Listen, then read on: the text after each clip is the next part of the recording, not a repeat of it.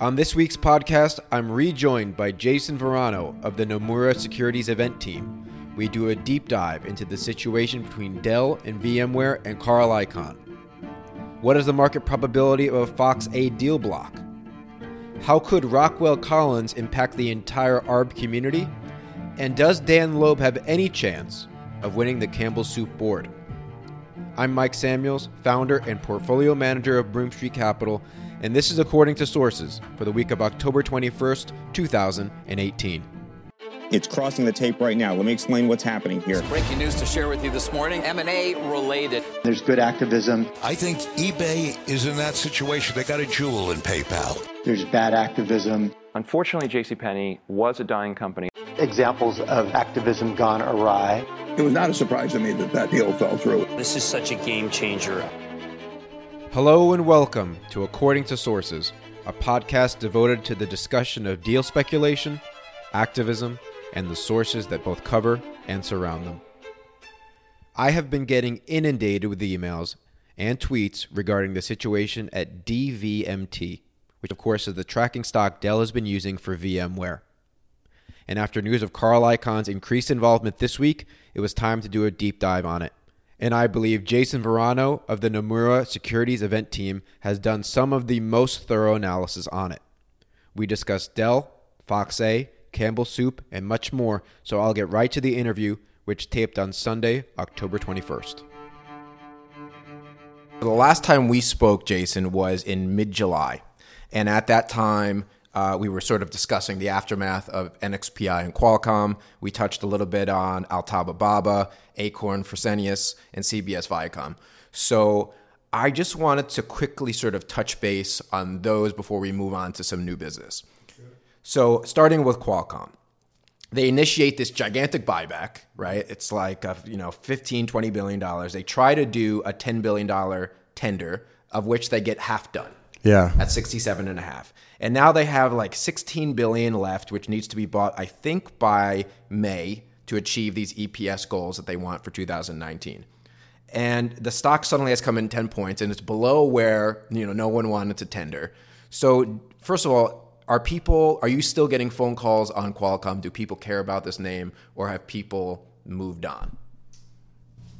Well, always the bull case in Qualcomm was that they just had this monster buyback. And I think people thought that the reason they wanted to do the buyback so aggressively was because they foresaw this licensing agreement with Apple resolving in a positive manner. Right. They even talked about it when they were fending off Avago, and they put it in some of their numbers. So the bull case was always, and we talked about this, if a company's buying back 30% of their stock as fast as they can, then you want to be there before they're there. So now you have the Dutch out of the way. They already announced the ASR. So you have sort of the announcement catalyst, let's say, out of the way. Mm-hmm. And you're running into a really tough semiconductor tape. So I think you have a lot of investors that kind of chase this thing, that don't want to stick around for whatever's going to happen with Apple, and think that aside from that, the positive headlines are out of the way, and they're looking at potentially a cliff in semiconductor cycle. And they've made their money, and they kind of want to move on. Right. I think that people kind of thought that, if I'm buying Qualcomm, I'm trading with a net underneath me that I can't really lose. But then the stock comes in 10 points, and now it's below that tender. So I'm not sure. Yeah, and the ASR has some specifics to it where it should catch a bid. These banks make more money the lower Qualcomm goes, so they should get more aggressive to purchase a stock. So it should be supportive, but I think you probably need the semiconductor tape to at least normalize a little bit. Right. Okay, now Acorn, a name that you had liked from the long side. It didn't work out. Is this over? Well, last time I was here, I was pretty bullish. I think I threw a 70% number and elicited a wow out of you. So obviously I have no credibility left here. The tough one on this name is, I think in order to own it, you have to be somewhat comfortable with what the fundamental value is. And we can come up using various peer multiples. We come up with the number somewhere between $3 and $8. Mm-hmm. And if you told me it was lower than that, I wouldn't think you were absolutely crazy. So you have to look at it almost like a free option. They lost on all 3 counts. It's going to be extremely difficult for them to overturn this thing. We think parts of the decision for sure get overturned. We think that the way that Laster wrote his decision actually changes contract law for M&A, specifically when it comes down to material adverse effect. Right. There was an article in today's FT that was all about that.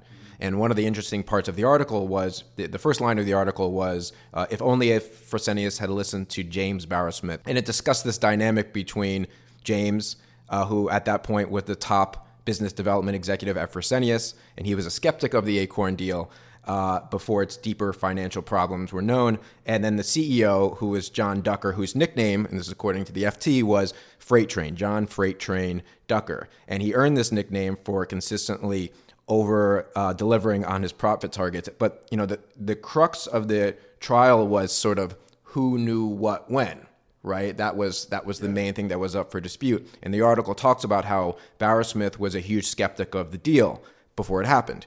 And in one example, which I thought was great, was it cites how during the deal, Acorn executives had given the negotiations with Fresenius a code name Project Oak. And Barrow-Smith had named the very same negotiations something called Project Cephera, which is short for a fungus known as Cepheratosis phagacerum, which is apparently a fungus that's known to kill oak trees. And the article goes on to say that he thought Acorn's schedule for launching new drugs was, quote, the definition of insanity. He also described the performance of their launches as, quote, almost comical. So it's an interesting article. You should check it out anyway. And a lot of people are named and things are said. So they're going to appeal. You just give it a low probability. Yeah, I think they're definitely going to appeal. They said that they're going to appeal. I think there's no reason not to. You don't have to go to a new trial. I think the incremental legal costs are insignificant in proportion to what your potential upside is if you're able to win.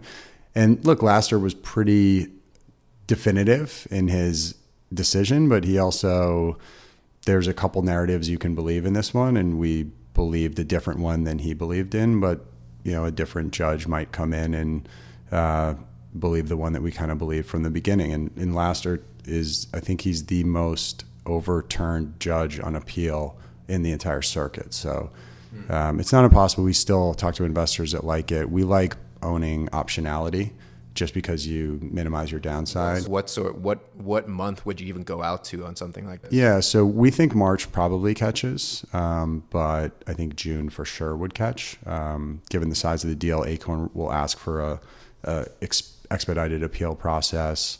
So the counsel that we've talked to suggests that something like in March timeframe makes sense. In March, I think it was March 12 or 12 and a half calls have been trading. They're slightly over $1. They're worth $22 if the deal goes through. So you're not paying for a lot in terms of implied probability. Right. But of course, if they won, then would Fresenius appeal? And I mean, how many rounds? If they win, the deal closes. Oh, yeah. Got it. Yeah. Got it. Okay. Quickly, CBS Viacom. I think it was in early September. Suddenly CBS went up like 10% in 2 days. People suddenly thought Les Moonves is gone and maybe this is in play. People playing it from that side? From the deal side? Yeah. Yeah, not so much. I think it's funny because media was like a crown jewel media asset came available, never, and you kind of had to consolidate given what's going on in the whole OTT space, Netflix and everything. You need to own all these assets. But now it's kind of like, well, everyone's made their play. Verizon doesn't want content. And I don't think we'll see the deal guys stepping back into this one until we get some credible evidence that Facebook or Google or Apple or Amazon or one of those players comes in. And that if they do, I mean, this thing's... I mean, that would be the equivalent of when Amazon bought Whole Foods. It would just be like a game-changing event if Facebook bought CBS or something like that. I mean, that would be pretty wild. All right, new business. So the number one name that everyone wants to talk to me about, that I'm getting emails and tweets, is Dell VMware. Yeah. Is that what people are calling you on? Yeah, so we've been involved in this deal for a long time, back before the EMC deal closed, when we had people playing through the OTC markets, what this VMware versus Tracker spread was going to be coming out.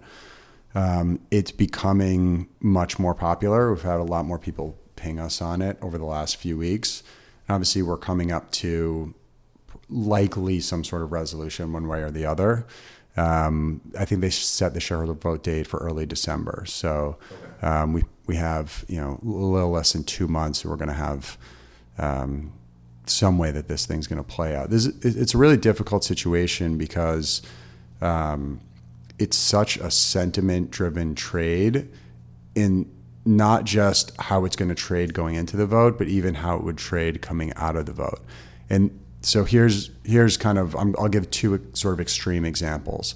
And this is kind of the Carl Icahn argument here. Carl Icahn says it's one of the biggest value transfers he's ever seen in his career. And he believes that he can sort of pressure Dell into giving some of that value back to the shareholders. So Dell, the first assumption that we make is that Dell wants to roll up VMware. VMware is a better asset than the legacy EMC Dell assets that he owns. It's more future-proof, it's not levered, and it throws off a ton of cash. The Dell businesses have been doing well, but if we enter into an economic recession, then a legacy tech company that's 4 times levered is probably not where you're going to want to be as an investor. So the longer that Dell waits, the more that valuation gap it gets larger between what VMware is worth and what the legacy Dell stuff is worth. So it's in Dell's best interest to get rid of this tracker and roll this whole thing up right now. And he's going after the tracker because the tracker is much cheaper than getting that economic stake through the VMware public float. Right. So Dell is incentivized to get this done quickly. So if you were, let's say the float on this thing is a tenth of what it is right now, or let's say Carl Icahn or Elliott or one of these guys did have $20 billion, and Dell actually did go through on his threat and IPO'd this Dell NewCo. Well, Carl Icahn or whoever else could bid up the price of DVMT all the way up to the price of VMware, and then Dell would never be able to do that forced conversion because he'd have to basically buy in the tracker for full value, and then he'd be issuing shares of this Dell IPO at presumably the discount that they're going to trade for. So his hands are tied. He could never do anything. Okay. But if the opposite is true and Dell IPOs and then everyone pukes their DVMT shares and they go down to $1, then Dell cleans up and he just retires tracker shares at a super, super cheap valuation, and he doesn't care if he gives up some of his Dell IPO shares at a somewhat cheap valuation. He still wins in the whole transaction.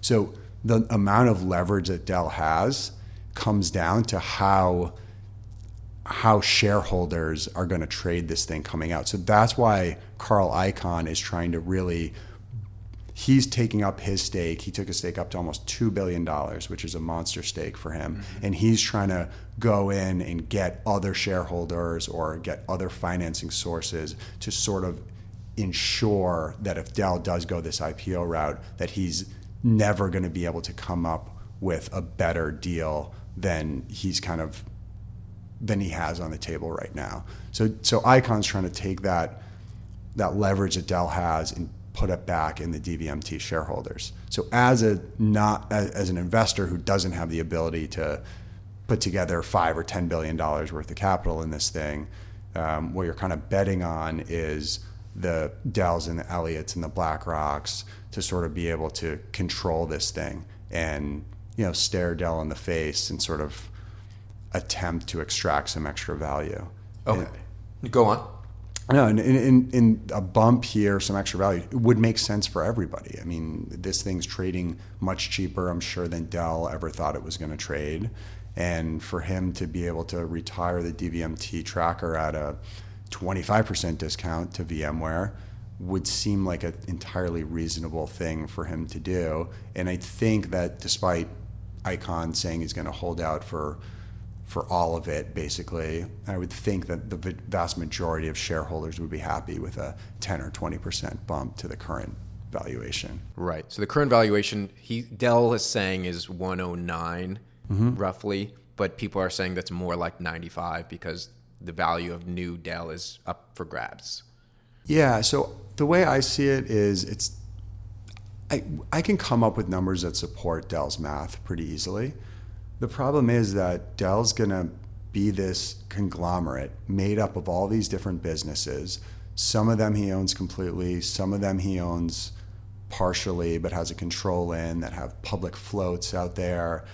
So what kind of discount is the market going to put on this gigantic sum of the parts when the float of the new Dell, we're not even going to have a controlling shareholder vote. So you're going to have a non-controlled float out there. You're going to have this sum of the parts that the market's going to discount massively. So trying to handicap how much the market's going to discount all these different pieces that he owns is really difficult. And what it's telling you right now is that people aren't going to trade this thing well coming out. Right. So that's my next question, I guess, is if I own this, what's my worst case scenario? What's the scenario that I get carried out on or I lose 20% on? Like, does that even exist? It can't just be all upside, which is what some people seem to think is the case. Yeah. If he goes this IPO path and scares everybody, and now this thing doesn't track VMware anymore because everyone's just afraid he's going to do this conversion, then you could get into this downward spiral where the worse DVMT trades, the more incentive he has to retire DVMT and convert people over into the IPO. So then it trades even worse and investors get scared. And that's why it's a tough trade, because the path where he's trying to exert leverage requires shareholders to stay strong. And because it's almost a $20 billion float, it's kind of hard for ARB to trust the ARB and event community to do that. Right. So hypothetically, let's say he files for the IPO in a filing. DVMT, I think, went out around 95. Where do you think the first trade would be on Monday morning if that happened? I think it would be lower. So that would be something that I would be watching pretty intently. So if shareholders really start panicking, then that's going to inform me of how shareholders are going to behave throughout this entire process. But you could easily see a situation where he IPOs this thing, stock's down a couple hundred bips, and then Elliott increases their stake, or Icahn was able to find some other partners in this thing or financing sources to allow him to get bigger, and it could actually trade well. The problem with this one is that the goalposts are just unknowable. Right. And kind of comes back to what I said at the beginning. It's a one giant sentiment trade. Even if Dell bumps, let's pretend that Dell bumps by 10% but adds more Dell equity. Well, if everyone thinks that Dell equity is going to trade at some monster discount, maybe the stock runs 5% and then everyone just says, okay, I got it, I'm out. I don't want to stick around for the back end. Right. And then maybe you don't even have that much upside. Does everyone who has this on let me rephrase. Is everyone who has this on short VMware as well, or do you have people that are just straight long DVMT? I think most people that have this on have some hedge. And whether DVMT is a tracker for VMware or it's a share of new Dell, it should, in theory, have a lot of VMware exposure to it. Because new Dell, the vast majority of the value in new Dell is made up of the shares of VMware that they right. have. So I think you're supposed to have at least some VMware shares against it. And even though the VMware short interest is low, I do think that at least most people we talk to have at least some VMware against it. And then maybe they have some HPE, HPQ, or some Cisco, or some other broader tech exposure. To hedge against new Dell. To hedge against new Dell, yeah. Got it. It got a lot of attention this week because Icahn's in it now. Yeah. But if you look back, I mean, I say this with the caveat of being Carl Icahn's the greatest activist investor that we've ever seen, right? And he's like the Warren Buffett of that space. But if you look at his last campaigns, they haven't been so successful. Well, he's preaching to the ARB community, and he just tried to blow them all up in the ESRX. The ESRX, sorry. ESRX, yeah, Cigna deal. I mean, this is crazy to say, but does Carl Icahn, does it not hold the weight that it used to? If this was a sports talk podcast, and if I said to you, has LeBron James lost a step? We could talk about it for 15 minutes. But if anyone says, has Carl Icahn lost a step? That never really gets discussed. But if you look at his last campaign, Sandridge, Xerox, Newell Rubbermaid, he's missing a lot, as you said, ESRX. So does it not hold the same weight? The market's definitely telling you it doesn't hold the same weight. The stock did not react the way that it should have reacted. If Elliott had taken a $2 billion, taken their stake up to $2 billion, the stock would have acted very differently, I think. So I think at least the ARB community and the people that I talk to on the Express Scripts deal think, and he's had AFSI was another example where he came in super opportunistically. And I think people are thinking he's just being opportunistic here, and he's not really in for the long fight. But I mean, he did take a pretty massive stake. $2 billion is not nothing. What about the fact that this isn't the first time he's tangled with Dell, and the first time he did, marginal victory, right? He got a 15-cent bump on taking Dell private. So is there anything that can be extrapolated from that interaction? Yeah, he wants to fight him. I mean, look at him look at him and Ackman on the Herbalife. I mean, he never backed down. So maybe this is what you want. You want him to go at Michael Dell round 2 because you want him to be engaged and not be in it for 5% of asymmetric return or something. But he's talking a very big game in Dell VMware. He talked a very big game in Dell, and in the end, he settled for 10 cents or 15 cents or whatever it was. So does that diminish the ask a little bit, Yeah, but again, I think that every investor that's in this name, especially the ones that have been in this for a while, 5% bump, 10% bump, I think we're all good with it. Yeah. Right. Okay. Let's talk a little bit about Campbell's Soup. So November 29th, shareholder vote. What do you think the odds are that Third Point can win? Right now, we have the Durant's family. Their 41% is off the table. Loeb and George Strawbridge control about 9.5%. He would need roughly 84% of the remaining votes to overthrow this board. If you're going to put a percentage on it, what chances would you give it? I think it's pretty low. I think these families are just really hard to unseat. I think that a deal makes sense. We've thought that a Campbell's deal was going to happen for a long time. We thought Kraft Heinz is just the perfect acquirer for them. I think Kraft Heinz would be interested if they could overthrow this board. They don't want to reach and they don't want to go hostile, and they've been much more disciplined since the Kraft deal than I think anyone thought that they would be. But it's just hard to look at what they've done with their food assets and not think that they could get more out of Soup than Campbell's has. Right. But this is just a tough situation. What happens if they lose the vote and Loeb comes out of his shares? Well, let's talk about what if they lose the vote. The stock is 38 right now. Does it go 30? Where does it go? Yeah, I think it depends what they do with Loeb's stake and what they're able to present. They don't have a CEO right now. Right.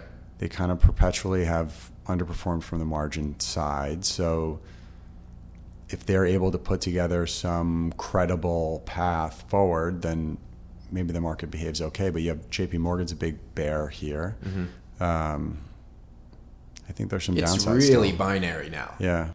I mean, this 38. Is it 8 up, 8 down, or I don't even know if it's 8 up.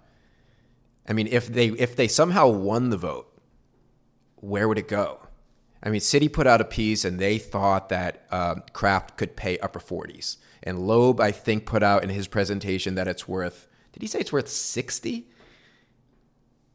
I'd have to look back, but it's super aggressive. Yeah. Well, that's the activist playbook, right?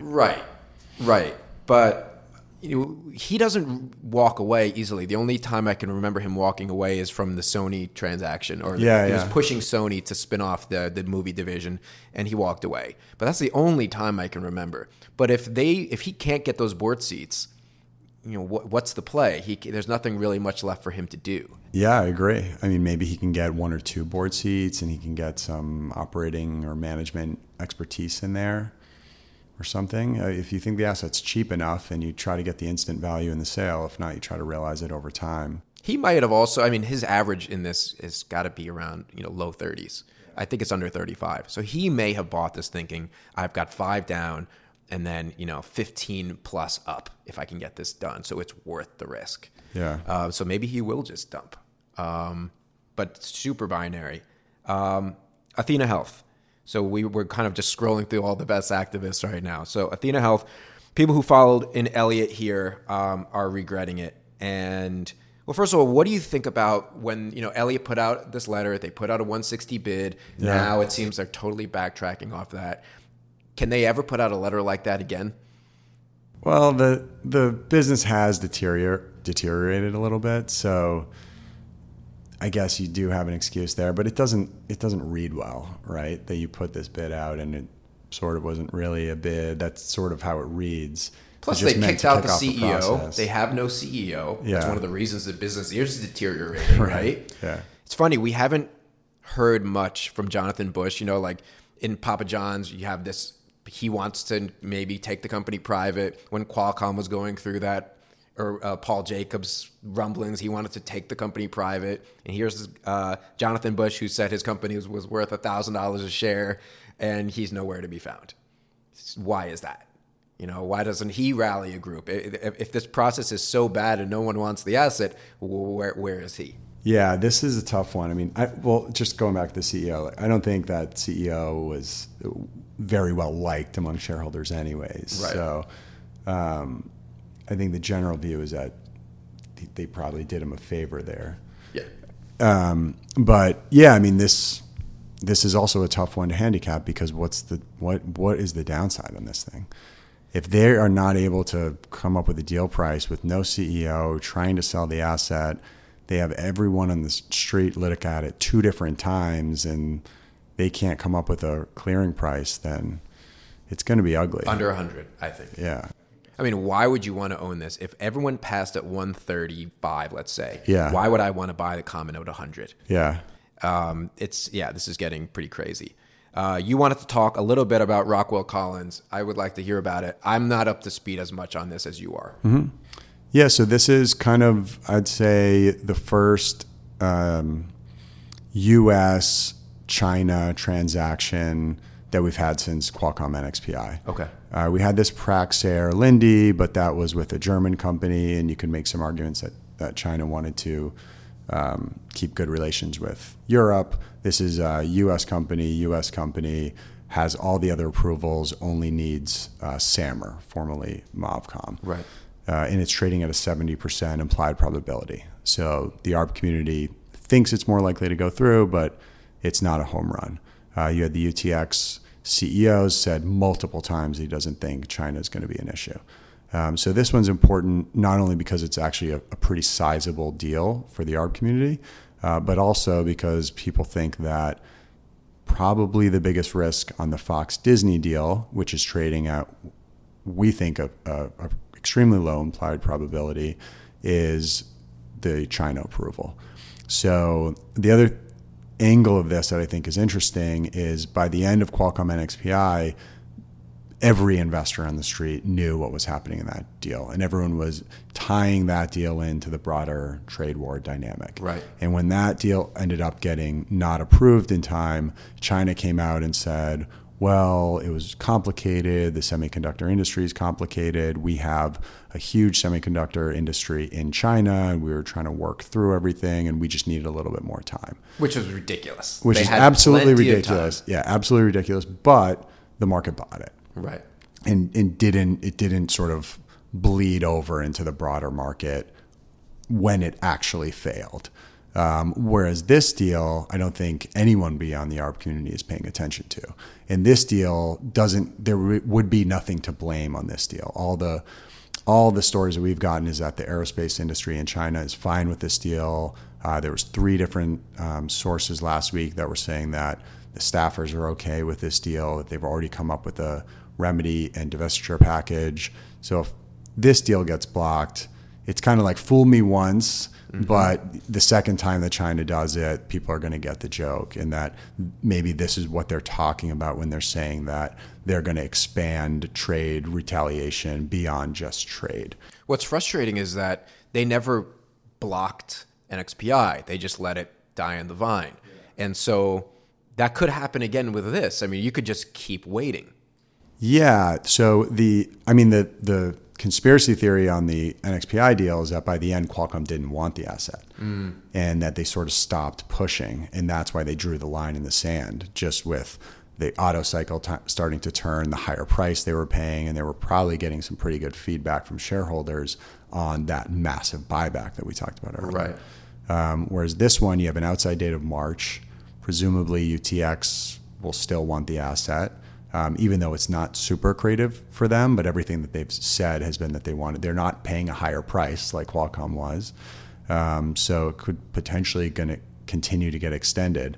So, how long can China sit on this thing? Right. Hypothetically, let's say they did issue a formal block of the deal. Yeah. That would set off a crazy domino effect. Well, one, ARBs are in this deal. Two, FOXA, aside from the healthcare deals, it's the only real large deal with any kind of spread of consequence that's left out there. And everyone's involved in that one because everyone also likes the stub. What do you consider where is Fox on a done deal? 49, 50? No, we think that, you're getting the $38 out of the Disney portion, right, which is worth a little bit more because of the collar. So that gets you close to an extra $1. We think you're actually getting some tax kickback because the deal was signed before tax reform that we think is worth close to another $1. And then we like this stub. We are hearing it's trading in the low 11s in the gray market. We could see it trading above 12. So we come up with a number above 50, and if Disney rallies, then the consideration is going to rally with it. So there's a pretty decent deal spread. And after Sky went to Comcast, and the difference between Fox buying the Sky stake versus selling the Sky stake to Comcast at that huge price has a massive difference on what Fox is worth on no deal. So Fox on no deal is net cash positive. They could be like a Qualcomm where they just have this monster buyback. They're going to have buyers lined up for all the RSNs. So Fox becomes a much cleaner play on the back end. So we think Fox break price is 40. Really? Yeah, and we think that the deal consideration is above 50. So it's not trading like it's a done deal to us. Right. And do people think if, let's say for some reason Disney Fox was blocked, people are assuming then, of course, then Comcast Fox would be blocked. So there's no feel like Comcast would then swoop in again. It just maybe they do. They paid a lot for Sky, yeah, and it sort of seems like they probably wouldn't have paid that much for Sky if they thought they were going to have another crack. It sort of felt like they could have had one or the other, so they went with Sky. So if COL got blocked and let's say Fox traded down to 42, you would think that would be a pretty great buy. No, I think that there's a scenario where Collins gets blocked, and then the China dynamic gets sort of solved or healed by the time that Fox is really going to come up. Well, that's what I'm saying. So you would want to buy Fox at 42 then? Yeah, if the downside's only 40.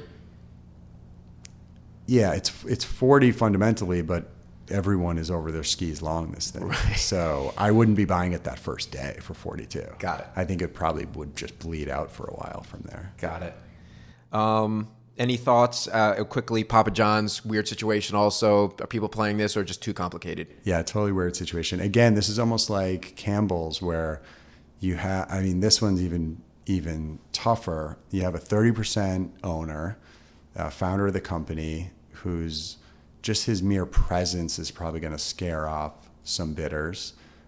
He probably can't put together his own bid for the company because it's probably going to be hard for him to get PE shops to align with him. Right. If you're an acquirer and you want to buy it without him, you risk the noise he's going to make, the litigation threats he's going to make. A PE shop would then have to deal with him. Yeah. And I don't think they want to deal with him. And it's a high bar, right? Like he owns 30%, so you have to get a big portion of the rest of the votes. He's probably still has some allies on the board. He probably still has some allies as investors. So it's just, I mean, there's so many hurdles to getting deals done these days that it's just hard to see someone wanting to add another hurdle into the process. Okay. You said you wanted five minutes at the end. What did you want to discuss today? Okay, so last time I was on, you asked me 5 questions. Yes. This is something you like to do with your guests. This is the second time I've been on. Okay. Thanks for having me again. So I figured why not turn the table and do the 5 questions back to you. How do you feel about that? Okay. All right, so I obviously work on the sell side. Okay. We've chatted a little bit about sell side coverage of risk-arb event situations. You talked about it a little bit on your podcast last week. If you have one suggestion or recommendation for the sell side, specifically when it comes to event and special situations, what would it be? Quantifying the downside. Everyone only talks about the upside, but no one ever wants to quantify what things are worth on the downside. So, for example, I'm asking, and that's why I'm constantly asking you, where do you think Athena goes? Where does Campbell's go? You know, every note on Campbell's is what's it worth on a buyout, but no one talks about what's going to happen if he loses the vote. What's it worth on a standalone? Yeah. That to me is where they always miss the mark. Yep, makes sense. That's actually one of the things we try to focus on as well, is sort of where's this thing going? What's the sentiment going to be? Who's the buyers that are going to be coming out? How bad does the ARB community want to get out of this thing? So yeah, that's a good suggestion. Okay, number 2, walk me through or just mention what's your best trade and the trade that gave you the most anxiety going into the event. And it could be the same. It doesn't have to be your biggest monetarily, but just kind of broad question, but how do you think about those two? Best trade, or which trade has given me the most anxiety in recently? Yeah, so both. I want to know both. I mean, I was really big in IDTI. And after the original article came out, there was a second article that came out only in the Japanese Nikkei, and I think we discussed this a little bit. And it had quotes from the Renesas CEO, something along the lines of the idea of paying this, how can I go back to my shareholders with this high price? There was things that were getting lost in translation that I was asking you, I was like, who is translating this article? Yeah. And I was really starting to get freaked out about that. And then the deal happened, I believe, on a Wednesday, and Monday and Tuesday, or Friday and Monday, it was just getting hammered.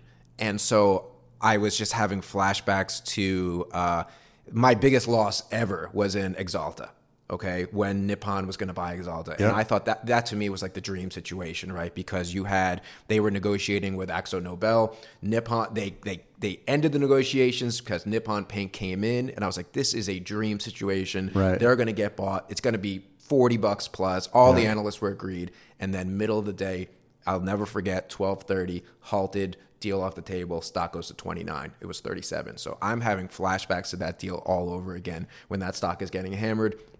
And then luckily, I think it was a Tuesday or Wednesday, they closed it. But that article did freak me out a lot. Yeah, that's good.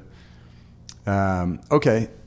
Have you ever let your moral position or political views influence whether to get involved in a situation, how you're going to play a situation, to buy or sell the situation, or do you try to always sort of separate those? What would be an example of when something moral would stop someone? Like buying a cigarette company or something like that? Yeah, so it could be the buyer is a very bad actor and they're going to maybe cut a bunch of jobs, or that they're going to sort of Sinclair buying Tribune was one that there was a portion of the investor base that just didn't want that transaction to happen. I will say this. I don't think my morals come into play in the way where I'm like, I don't want to own a cigarette company, or I don't want to own a liquor company, or cannabis now. That never really crosses my mind. But there are certain people that I don't want to invest with. So I'll give you an example.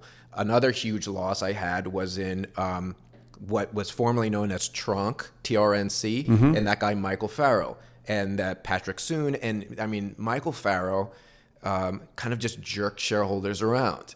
And I would never invest. If he started a public company tomorrow, I would never invest with him. And, off the top of my head, I can't think of other CEOs that I just view in like a shady light. Yeah.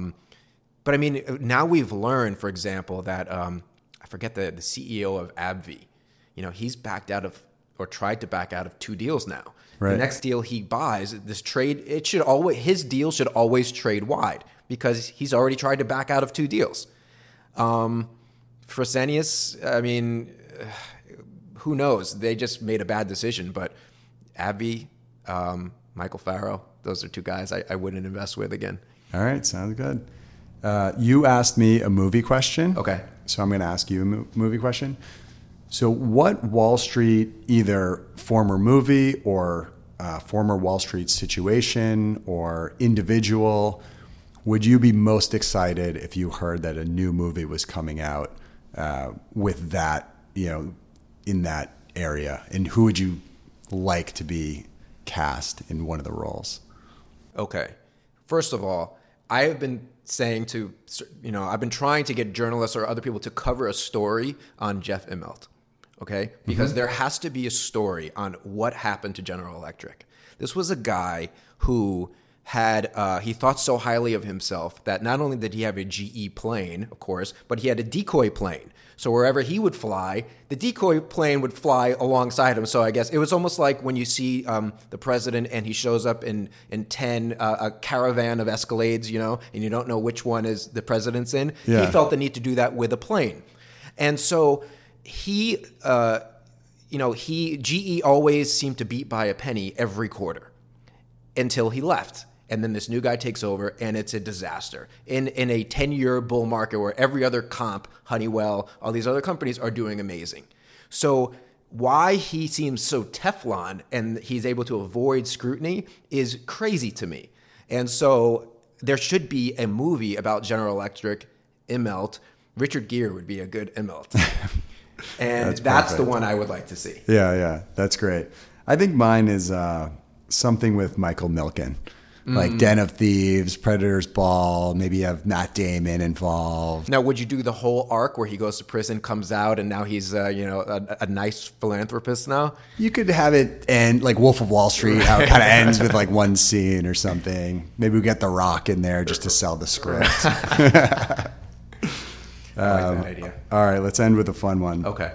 So you live in the same neighborhood as a place called Chumley's, which I actually think is an underrated New York spot, and mostly for their hamburger. I'm a big hamburger guy. What do you think is the best hamburger in New York City? Well, to be fair, I haven't eaten meat in about a year and a half. Okay. But when I did, the best hamburger in New York City, I did have that Chumley's burger once. It's amazing. Corner Bistro, amazing. Yeah. The burger at Peter Luger's that they serve at lunch is incredible. So I might say the Peter Luger's burger. Oh, I haven't had that one. Yeah, really good. Well, I appreciate the 5 questions, man. Yeah. Thanks again for coming. Yeah, thanks for having me. Until next time. My thanks again to Jason Varano from the Nomura Securities event team. I complain about the low quality of some sell-side research out there in the ARB space, but I truly think that these guys do some of the best work out there. I'll wrap up things for today. Remember, this is a weekly podcast, but I often tweet out ideas in real time. You can follow me at my handle at AccordToSources, ACCORDTO Sources. And if you have any email questions, feel free. It's michael@accordingtosourcespodcast.com. And as always, if you like the content, please subscribe and leave a review. It'll help me to continue to get great guests. Once again, I'm Mike Samuels, founder and portfolio manager of Broome Street Capital, and this has been According to Sources for the week of October 22nd, 2018. I will see you next week.